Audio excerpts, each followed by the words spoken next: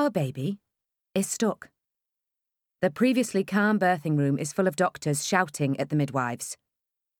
"We need to get her to the operating theatre, now," one yells. "Why the hell isn't she there already?" I strain to see behind me as the pain grips and twists. "Nick! Nick! Where are you?" "Here," Nick says. His hand firmly grabs mine. "What's happening?" I shrill, my voice not sounding like my own. "It's okay, Emily," my midwife reassures me. "You've been in second-stage labour for some time now. We are going to help you get your baby out." She squeezes my shoulder and hurries out of the room. "Nick, what's happening? What does she mean?" I demand, as my entire innards crunch and tighten in the world's strongest vice. "It's going to be all right," Nick says. "How do you know?" I screech at him. The mother of all contractions takes hold as I'm wheeled down the corridor. "Holy fuck!" I hear myself scream.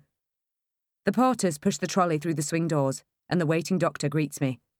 "Hello, Emily. I'm Dr. Marston. We're going to move you into a sitting position and ask you to keep very still as I insert a spinal drip into your bag. Do you understand?" "Yes," I respond, as the contraction eases and I get my breath back. "Okay, Emily. You need to keep still. That's it. Remain absolutely still." Can he stop asking me to stay still? It's like asking a boxer to remain static as his opponent repeatedly punches him in the face. My body wants to push our baby out. "Right, it's in," he says triumphantly, and my midwife appears, guiding me back into a horizontal position on the bed.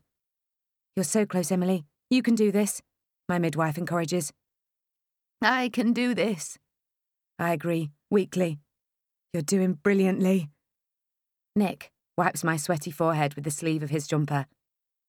This isn't how it's meant to happen. I wanted "Here Comes the Sun," the Nina Simone version, playing triumphantly as my child effortlessly slipped into the world.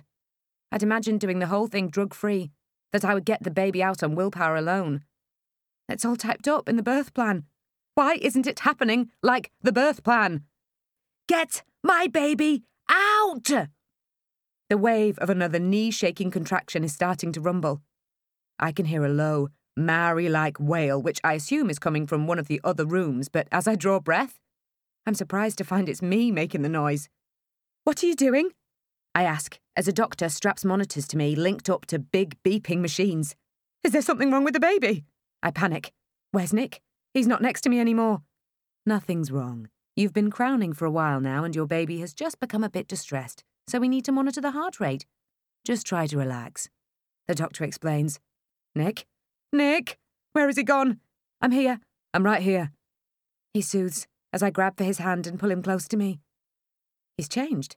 He's wearing blue scrubs, George Clooney in ER style, and a net that tames his uncontrollable curly hair.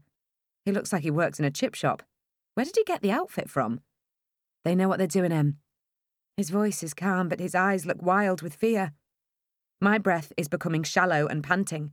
People sound like they are talking underwater, and the skin on my face feels like it is about 3 sizes too small for my skull. I squeeze Nick's fingers together so tightly that his hand starts to twitch. I close my eyes and try to take in a deep breath, but only feel as if I can fill about 10% of my lungs.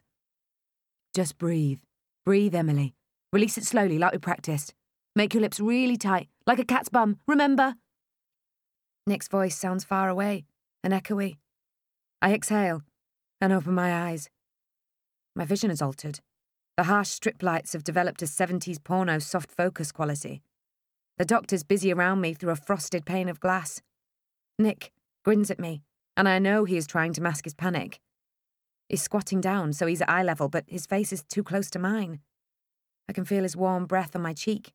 It smells like Cornish pasties. "I love you. I love you so much. You're doing so brilliantly. You're amazing. Keep going. Keep going. You're nearly there." He squeezes my hand and emphasizes every word. I try to reply, but no sound comes out.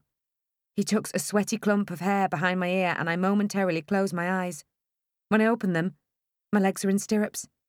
I hadn't even felt them move. These drugs are brilliant. Why hadn't I asked for them sooner? Stupid, self-righteous birth plan. I start to melt into a drug-fueled bliss.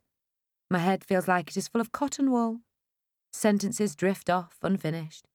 I try to smile at Nick, but only half my face moves, like a kind of Anne Robinson wink.